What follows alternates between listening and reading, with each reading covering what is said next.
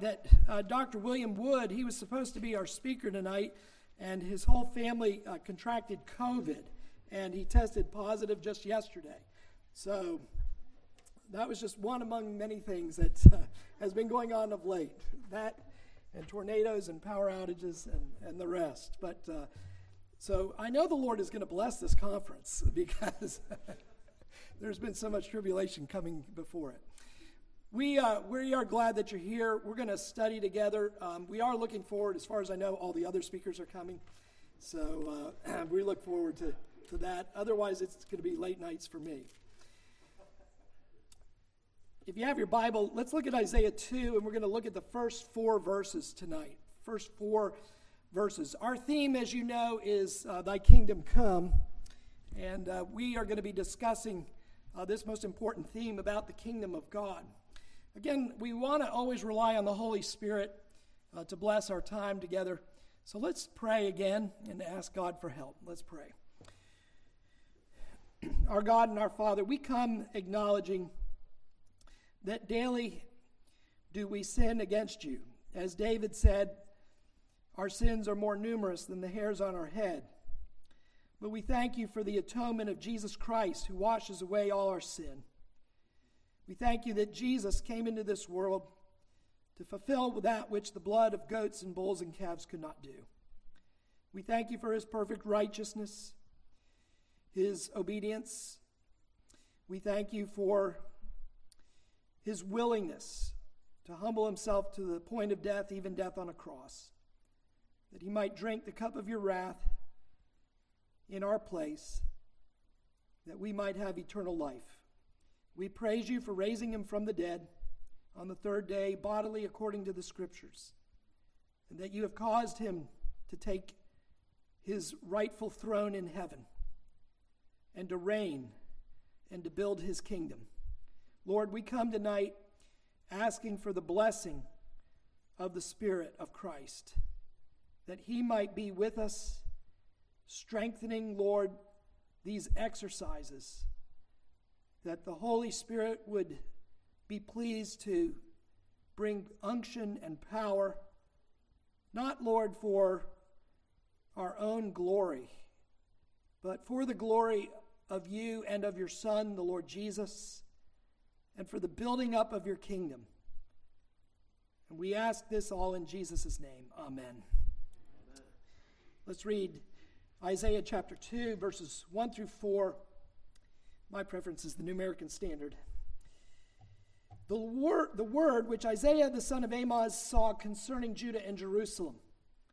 Now it will come about that in the last days the mountain of the house of the Lord will be established as the chief of the mountains, and will be raised above the hills, and all the nations will stream to it.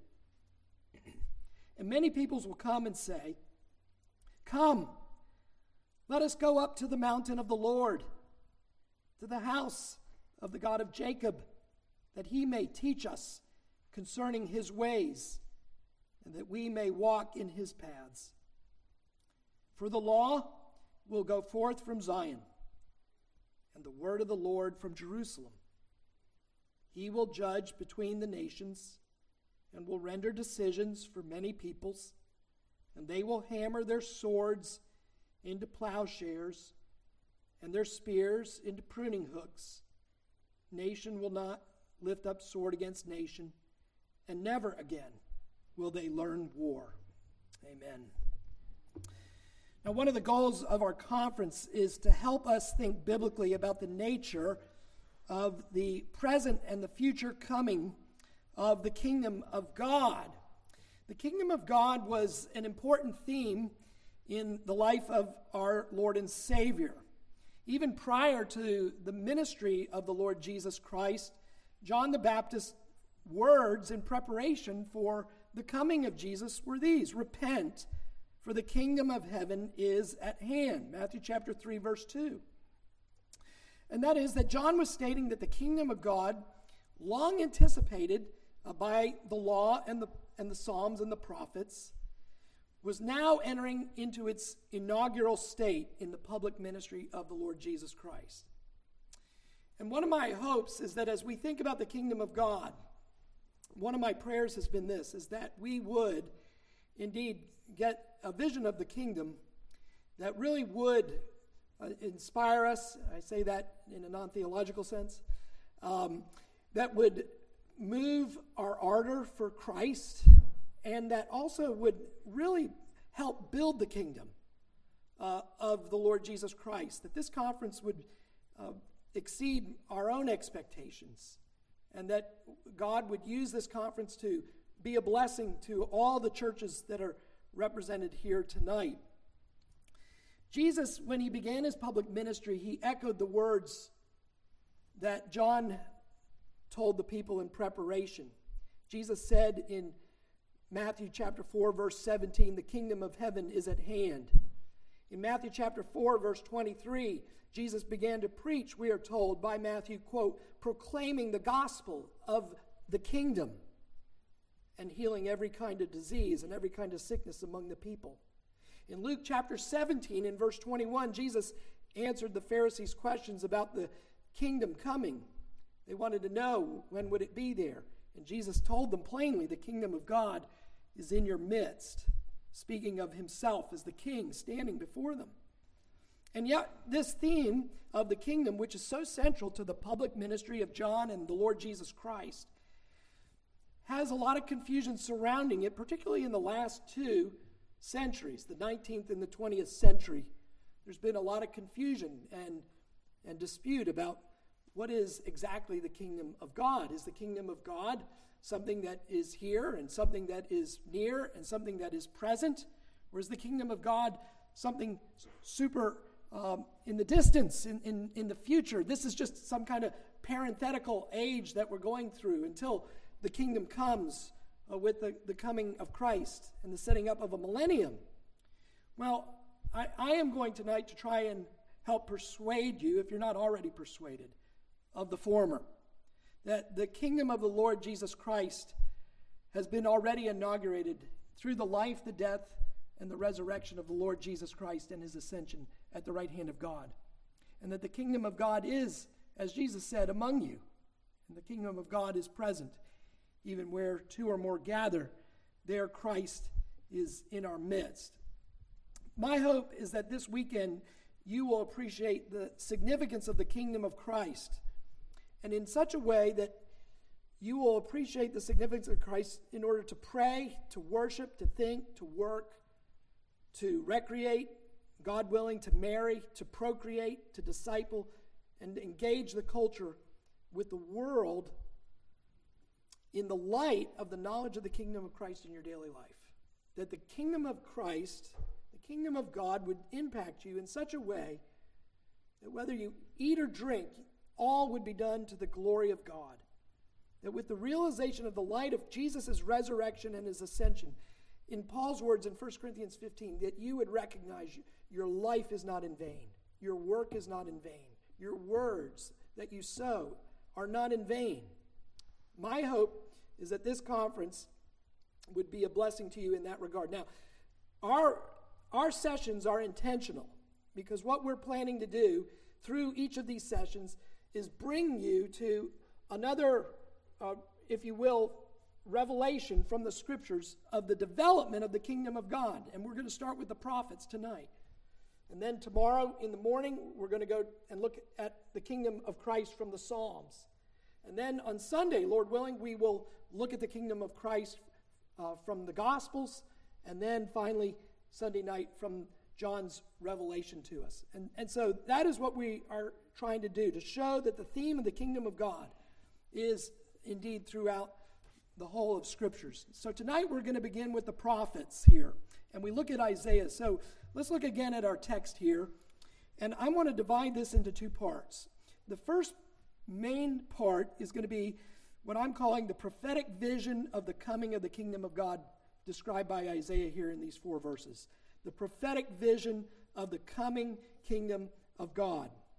And then secondly, in kind of good Puritan style, I'm going to give you at least 3 different thoughts, main thoughts and applications to this vision of Isaiah's here. So let's look at point number 1, the prophetic vision of the coming kingdom of God. Now, if you look in your Bible here, you'll note in verse 1, it says that the word which Isaiah, the son of Amoz, saw concerning Judah and Jerusalem.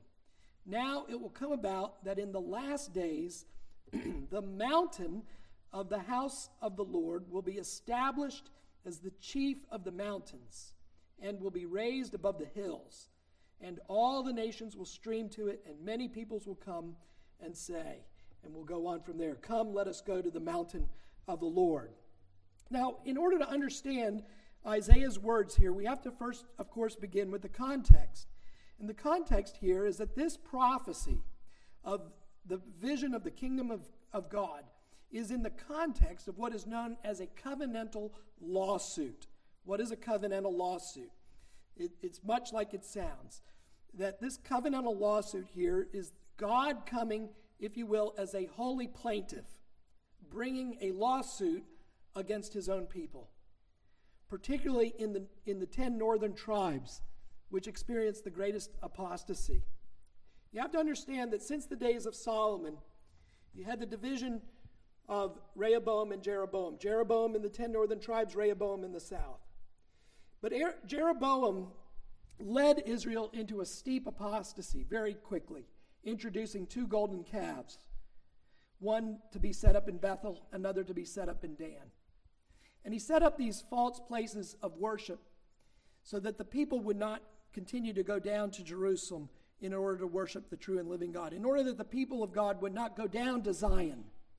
They would not go down to Jerusalem, and they would not go and worship the Lord there. He feared that if he allowed the people to do that, that politically he would lose power.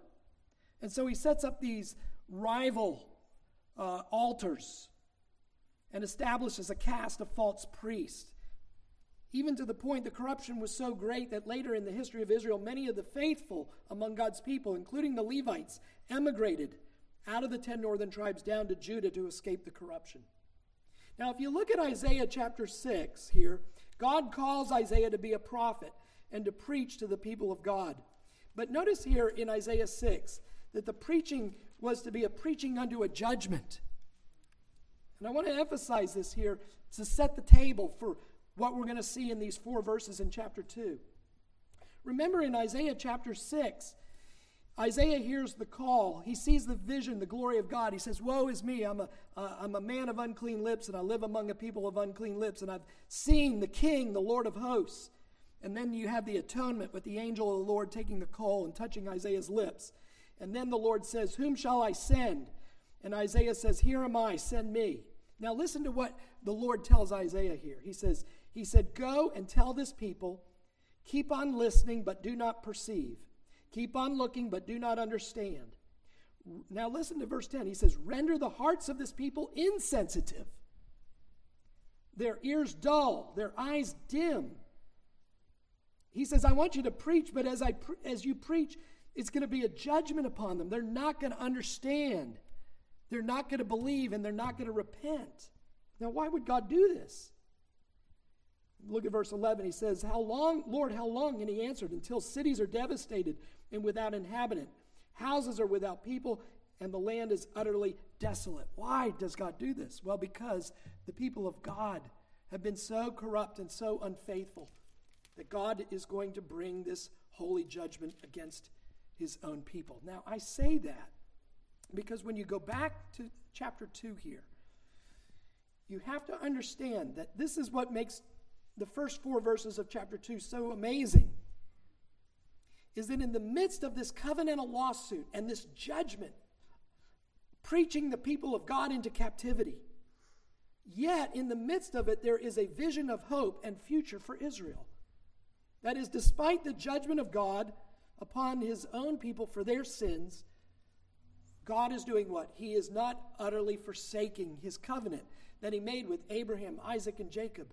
That is, to put it in the words of Paul, as Paul says in Romans, behold the wrath and the mercy of God. To some judgment, and to others grace. And so I want you to keep that in mind now as we look at this amazing prophetic promise to the people of God in an era of apostasy and judgment.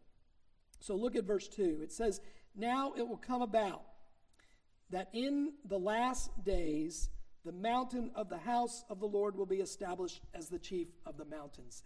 So let's look at that first phrase, "in the last days." Now this, of course, creates some of the controversy that no doubt many of you have read or heard. Because when oftentimes people hear the words "in the last days," they think what?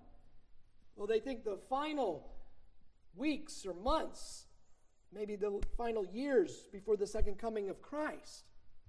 But I want to suggest to you something else is going on here. This is a phrase that is also picked up in the New Testament. And so that what is being said here is "in these last days" is not necessarily referring to the final couple years of history, but rather to an era or an epoch. That is the era of Christ. Now you say, "Well, Pastor, how do you in the world get in the last days and meaning the age of Christ and the inauguration of his ministry?" Don't you believe the Bible literally? Yes, I do. I believe that the Bible is the literal, inerrant, and infallible Word of God. But we have to interpret the Bible literally as it is meant to be interpreted.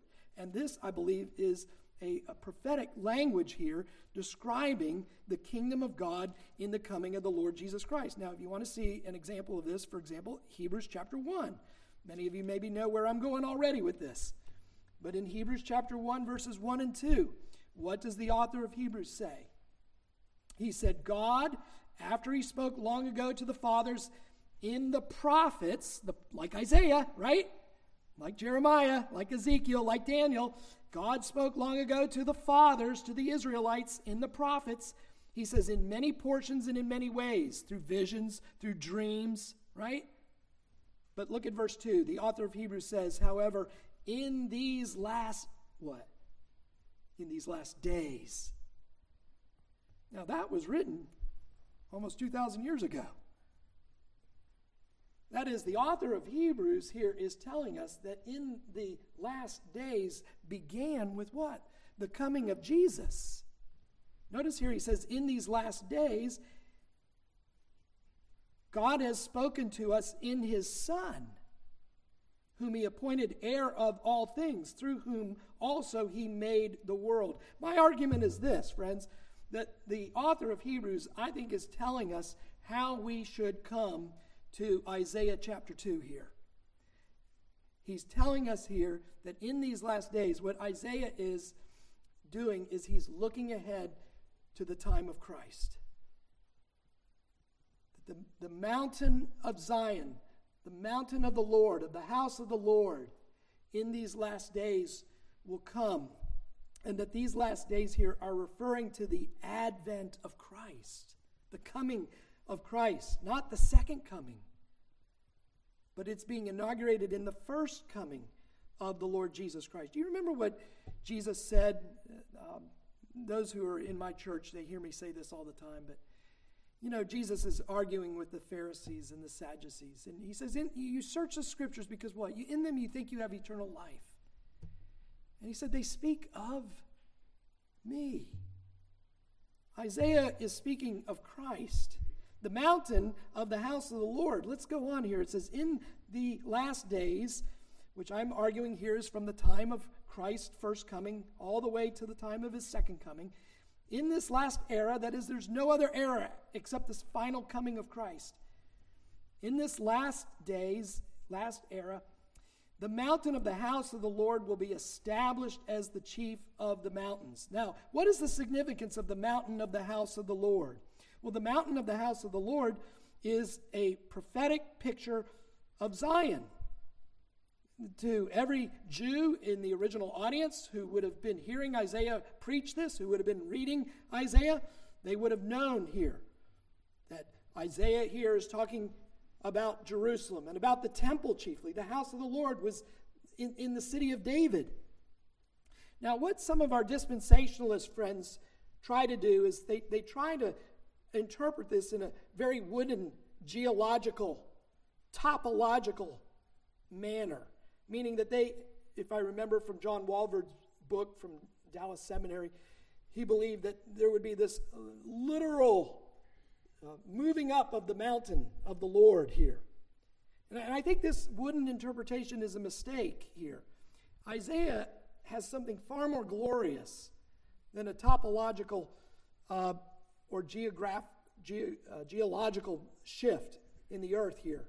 Something more glorious is going on. What is Isaiah doing here? Speaking of this mountain of the house of the Lord being established as the chief mountains and being raised up above the hills. He is speaking in a beautiful and prophetic way. A beautiful imagery is supposed to be painted in our mind. And it's supposed to capture your imagination and build up your faith. That is, it's the kingdom of God through Jesus Christ being built up in the earth here. The mountain of the house of the Lord is what? It is the place that is home to the kingdom of God. It's the place where what? The temple is, where the sacrifices are. And what's the significance of that? The significance of the temple is that God's name dwells there, that the sacrifices are offered there, that the word of God is preached there, that the songs of Zion are sung there. All of this points to our Lord Jesus Christ.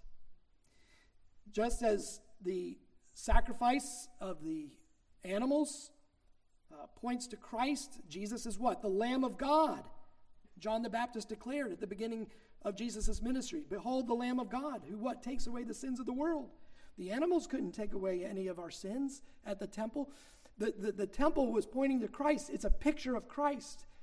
It's a type of Christ there in Zion. How do you come to have a relationship with God? How do you come to worship God? But only through Christ. Only through the atonement of Christ, signified in the sacrifices. The temple is the place where the word is proclaimed. What does John tell us in his opening chapter of the gospel? That Jesus is the Word, come in the flesh. This is why in John chapter 2, verse 19, Jesus even said, "Tear down this temple, and I will rebuild it." And of course that confused everybody. They had that dispensational hermeneutic, the wooden hermeneutic, saying, "It took 46 years to build this temple. What do you mean tear it down and you'll rebuild it in 3 days?" And John tells us, well, don't interpret the Bible like a dispensationalist. He says Jesus is speaking of his body. But Jesus' point is that his life, death, and resurrection is going to supplant the need for a temple. This is why in Matthew chapter 24, Jesus even prophesies over Jerusalem that within one generation the temple would be destroyed. And indeed, it was in AD 70. It's never been rebuilt. Because Jesus Christ was the fulfillment of the house of the Lord. So, what then are we to see here? What we are to see when Isaiah speaks, and of course Isaiah is going to speak in the language of the Old Covenant. I mean, that's what he knew. That's what the people of God knew. Remember, the people of God in the Old Testament, though it uses language of a different administration in the covenant of grace, it is still pointing us to Christ and his fulfilling work. So when we see that it's the mountain of the house of the Lord to be established, and it is going to be raised above all the other hills, and the nations will stream to it here, this is a glorious picture of Jesus Christ building his church. Isaiah longed to look into the things he prophesied. You have to understand, Isaiah did not fully comprehend everything he was writing down. As one of my professors said, sometimes Isaiah went home and Mrs. Isaiah said, "What did you write today?" And he would say, "Well, I wrote about a great mountain that's going to become the chief mountain in the earth, in the mountain of the Lord." And Mrs. Isaiah likely said, "Well, what do you think that means?" And Isaiah would say, I don't fully understand. But this is what God has given us. We know it points to the Messiah. Isn't it interesting? Daniel also sees a mountain. You remember the statue of Nebuchadnezzar, and you remember the different nations in the statue, and You remember how there was a rock that was not cut by human hands, and it struck the statue, and the statue collapses and becomes like chaff and is blown away. And then what happens to the rock? It becomes this huge mountain, fills the earth.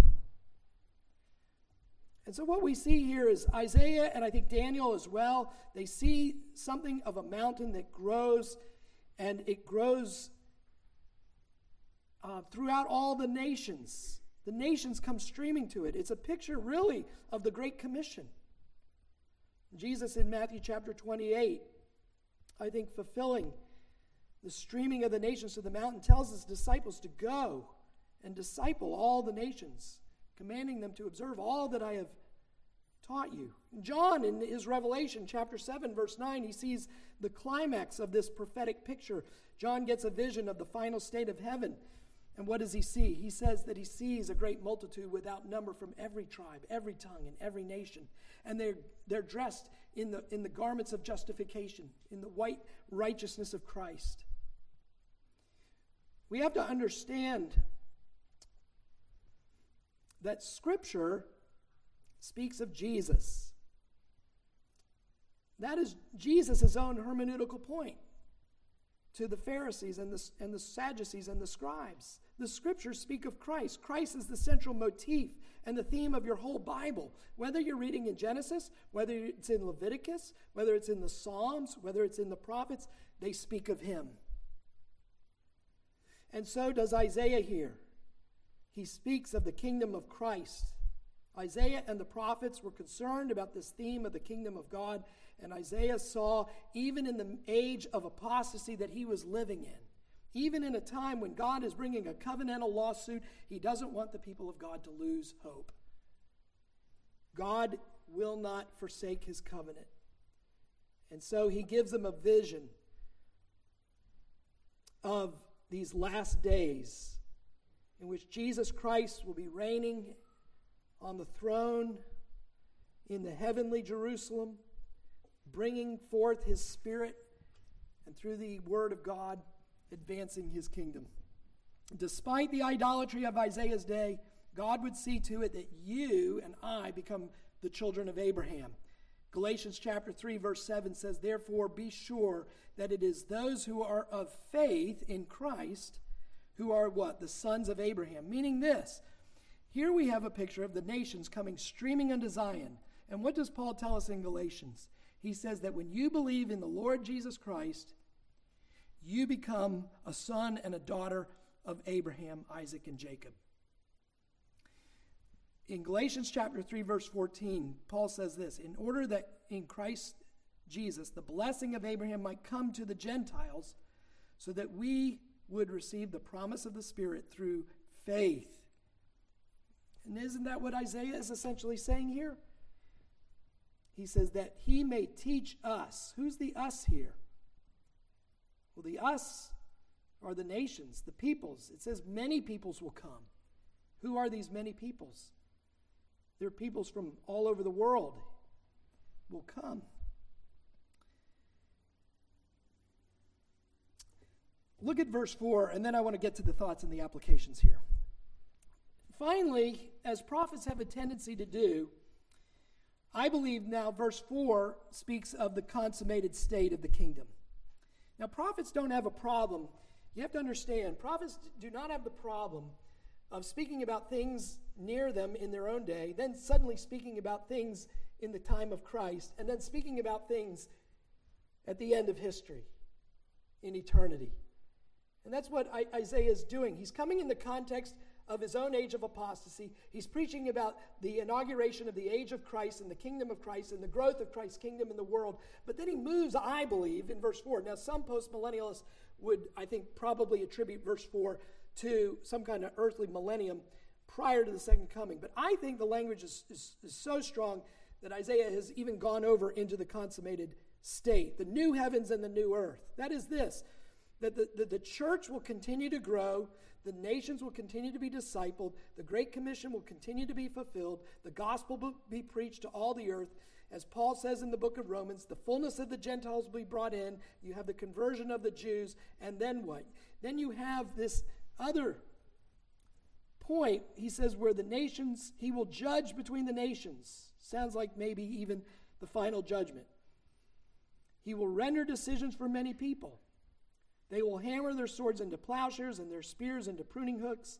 Nation will not lift up sword against nation, and never again will they learn war. I think here that Isaiah is really giving us a picture of Revelation chapter 21 and 22.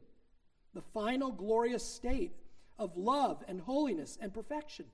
That is, he is moving from history that is near to history that is far from his perspective, 700 years before Christ, and then to eternity itself. You know, Jonathan Edwards spoke about the consummate state. The final state is that what he called the world of love. And I think Isaiah is seamlessly moving us into the new heavens and the earth here. We're a world of perfect peace. And there's perfect peace because why? There's perfect righteousness. And this is the same thing John the Apostle does in the book of Revelation. He takes the believer from the history that the early church in the first century is experiencing, finally up into the eternity. Sinclair Ferguson described it somewhat as like walking around in a circular staircase that keeps going up. John starts off with things that are going on in the church to the 7 churches, and then he eventually takes you back up to heaven, and then he brings you back down, and he's dealing with things on the earth, and he takes you back up to heaven. And I think Isaiah is doing the same thing. Isaiah is beginning in this age of apostasy where he's to preach them into an Assyrian captivity, but yet he gives them hope and he shows them that the kingdom of Christ is growing and it'll reach that final state of the new heavens and the new earth. Now let me give you here the applications that I want to give in 3 parts here. Thoughts and applications. 3 things. First of all, Isaiah anticipates in Jesus Christ, I believe, the present historical reality that the kingdom of Christ is now. Think with me about Jesus meeting the woman at the well in John chapter 4. What did Jesus say to her when they got into a theological discussion about where to worship? She said, we Samaritans think we should worship on this mountain. You Jews, you say you got to worship at Zion. And what did Jesus say to her? He said, woman, believe me, an hour is coming when what? Neither in this mountain nor in Jerusalem will you worship the Father. Now, think about that for a second. Jesus is saying a time is coming and now is when you don't have to worship the Father in Jerusalem. Did Jesus forget Isaiah chapter 2 about the Mount Zion growing and the nations coming streaming to it? No. What Jesus is doing here is he's telling us the meaning of Isaiah chapter 2. He's, as he says in John 4, verse 23, an hour is coming and now is when the true worshipers will worship the Father in spirit and in truth. For such people, the Father seeks to be his worshipers. So that we see that the kingdom is present, is a present reality. Jesus tells us that it doesn't matter. It won't matter which mountain. It doesn't matter where you are geographically in the world. Aren't you glad that we don't have to get a Delta or a United Airlines ticket tonight and go to Jerusalem to worship the Lord? But the kingdom of Christ has come to us. The temple has come to us in Jesus Christ. And though he has been removed from us bodily, he is what? He's given us the Spirit. The Spirit of Christ dwells within us. And now what does Peter say? You are a living stone. And we are gathered here tonight in the name of Christ as living stones. And what are we doing? We have formed the new temple. The new covenant temple is the people of God. And therefore it doesn't matter where we are, so long as we are in Christ. Secondly, the kingdom of Christ, I want us to see here, the kingdom of Christ grows by the word of God. Note that the people come to Zion to what? To hear God's word. Listen to what the people say. Many peoples will come and say, come, let us go to the mountain of the Lord, to the house of the God of Jacob, that what? He may teach us concerning his ways, and that we may walk in his paths. The people of God are coming to Zion to hear preaching and teaching, and that their lives would be affected by the teaching and preaching so that they would walk obediently, walk in his paths. The people are coming to hear the word of God. So the mission and the purpose of Christ's kingdom is chiefly to minister the word of God along with the sacraments. That is to disciple all the earth. That's the chief task of the church. It is the word that God uses and that the Spirit uses to draw the people to God himself. This is why we as a church have to stick to the means of grace, not the fog machines and the lights and the rest of the stuff that goes on, but the preaching of the word. Notice that Isaiah tells us that the people, when they are regenerated, when they are wrought upon by the Spirit of God, they want to hear preaching. They want to be fed. And if you delight in Scripture, take comfort that this is a good sign of God's work in you. We should be concerned when we are not hungry for the word. Now, of course, only the Spirit of God can do this. Romans chapter 9, Ephesians 2, John 6, all of these passages whereby we see that the Spirit is sovereign in this. But this is the way that the mission is accomplished. This is the way that the church grows. This is what we have to stick to, the teaching and the preaching of the Word of God. It doesn't have to always be the formal preaching of the Word here in the pulpit. It can be the sowing of the Word in your own personal conversations with your neighbors. That God uses these conversations. How many of us have come to Christ because people had conversations with us? I know I'm one of those people. I can even remember in college asking a friend, why did you become a Christian? I heard you became a Christian. And what did he do? Well, he did the best he could as a brand new convert himself to talk about the Bible, talk about Jesus Christ. But here's the third and the final point for us tonight here. And probably maybe in many ways, I hope the most practical for you. And thirdly, this.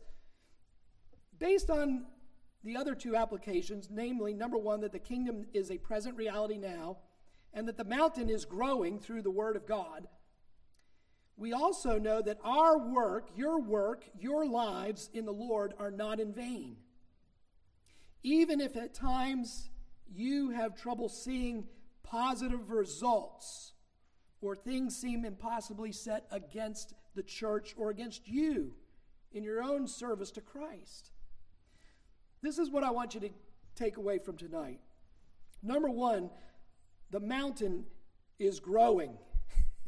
The mountain is here, and the mountain is wondrously growing. Now, I have many times challenged my own church on this point, because all too often, and I think it was Brother Gavin who I heard this from, many times we get our eschatology with our eyes, and that's a mistake. You need to get your eschatology from the Scripture. It's not what we see with our natural eyes that tells us the truth of necessarily what's going on. I want to illustrate it this way. Think with me. You're there living in the camp with Abraham and Sarah. And it's Genesis chapter 15. And God comes to Abraham, an old man who's got an old wife. And God says to Abraham, Abraham, guess what? I'm going to make you the father of many nations. And if you can count the stars above here at night, so shall your descendants be. Now, it almost seems like a joke, right? In fact, we know Sarah later does laugh, doesn't she, when she finds out? It almost seems like God is kind of, pulling a fast one on Abraham. And yet, what does Hebrews chapter 11, verses 12 through 14 tell us? It's very instructive, I think. The Bible tells us, even as Genesis 15, that Abraham believed God. Incredible as it was. He believed God, and it was credited to Abraham as righteousness. Now, what does that mean for us here tonight? It means this, that Abraham believed God, and he wasn't looking at his own physical body. Hebrews says his own physical body was as good as dead. He didn't look to the barrenness of Sarah's womb, but to the promises of God. My point is this, likewise, like Father Abraham, you and I, who are the children of Abraham, we are called to live by that same principle of faith in Christ, in the Word of God. We do not derive our understanding of future kingdom events by looking around us and looking at the newspaper. We look at the promises of God. We trust that Jesus Christ is doing what Isaiah said he would do in Isaiah chapter 2, that he will build his church. That Jesus said, I will build my church, and the gates of hell, the defenses, if you will, of hell will what? They will lose. So what does that mean for you and me? Well, it means this, for example. When you believe the Bible, despite what you see with your natural eyes, and our natural eyes can deceive us. And we can think all is lost, all is going bad. There's nothing left but the hope of a secret rapture out of this place. But that's where we have to say, but wait a minute, self. What does the Bible say? I'm not supposed to meditate and think what my natural eyes think it sees, but I'm to look at the promise of God. That's where you get your energy. That's where you get your strength. That's where you get your motivation to persevere. Listen, Jesus told us the one promise, you'll never hear it on the Name It, Claim It channels. Jesus promises there will be many trials and tribulations before we enter the kingdom. And so what is going to fortify us to keep going? What's going to keep you going in developing friendships with non-believers when so few of them seem interested in Christ right now? What's going to keep you persevering in outreach to others? What's going to keep you persevering in an outreach Bible study that very few people seem to want to attend? What's going to keep you inviting people to church even though everybody says, oh, no, thank you? What's going to keep you laboring in a difficult industry? Maybe God's called you to a vocation, and there's very little Christian fellowship in that vocation. Maybe you're in a vocation that kind of has the reputation of being hostile to Christianity if you're in the arts. What's going to keep you going in that? One of the things that can keep you going is to think God is causing Zion to grow. Mount Zion is growing despite what I might see around me. Looking at Zion and the growth of Zion as the chief mountain in the earth will give you motivation to pray as well. Why is the prayer meeting the worst attended meeting in the church? What do you think is the cause of the lack of attendance, whether it's corporate prayer or maybe even private prayer? One of my own thoughts is that it could be that deep down we're sinners, children of Adam and Eve. Even in Christ, that sin nature's not been eradicated. And maybe deep down we harbor some kind of stubborn, deep-seated suspicion that Zion is really not growing and our prayers really don't make a difference. How is it that saying the name of a particular missionary and praying for God's blessing and protection and help actually will translate into something happening in that missionary's life that causes that missionary to have some small measure of success? The temptation is to think our prayers don't matter. And if our prayers don't matter, then it really doesn't matter if I show up for the midweek meeting for prayer, does it? Because prayer really doesn't make much of a difference. I can't see how prayer contributes. But we're not called to look with our natural eyes again here, but to the promises of God. Maybe you feel like it doesn't matter how hard you work or how much you pray. Things always seem to be the same. Look with me here at Luke chapter 18 here. Luke chapter 18. Because Jesus here gave us some instruction for discouraged Christians when it came to the matter of prayer. And he tells us a parable. And Luke tells us why Jesus gave us this parable. In verse 1, Luke 18, verse 1, he says, now he, Jesus, was telling them a parable to show that at all times they ought to pray and not lose heart. And then he gives the parable. In a certain city there was a judge who did not fear God and did not respect man. There was a widow in that city, and she kept coming to him saying, give me legal protection from my opponent.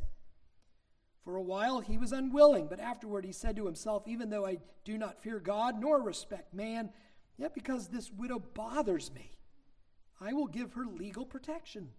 Otherwise, by continually coming, she will wear me out. And the Lord said, hear what the unrighteous judge said? Now, he's not saying God is unrighteous. That's not the point. But he is saying, from our perspective, at times it may seem as though our Father is not listening. And we keep praying and nothing is changing. And what does Jesus say? He says, consider the importunate widow here. She keeps bothering him, giving him no rest until what? Until, as one of the other Old Testament prophets says, until he makes Zion the praise of the earth. You and I are not to listen to the lying whisper of the devil. The devil wants to come and say, give less of yourself to Jesus. Because if you give more of yourself to Jesus, you're only going to do so in vain. He's holding out on you. And Satan is trying to plant suspicions within us that he planted within our first parents that turned them against God in the garden. But Isaiah is showing us what happens in his kingdom, in the kingdom of God. Your work, whatever God has called you to do, is not in vain. And the reason for that, the guarantee of that is what? Jesus has been raised from the dead. Did you know that? In 1 Corinthians 15, Paul gives his most lengthy explanation and apologetic for the resurrection of Jesus Christ. And what's one of the applications he gives at the end of 1 Corinthians 15?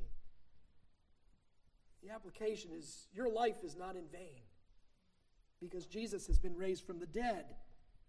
You can look at the promises of God, be encouraged, and know that despite what we may or may not see with our eyes, and God does give us encouragement, I'm not saying God never does, but he will at times test us to see if we are looking to the promises, the visions of the prophets of the coming kingdom of Christ.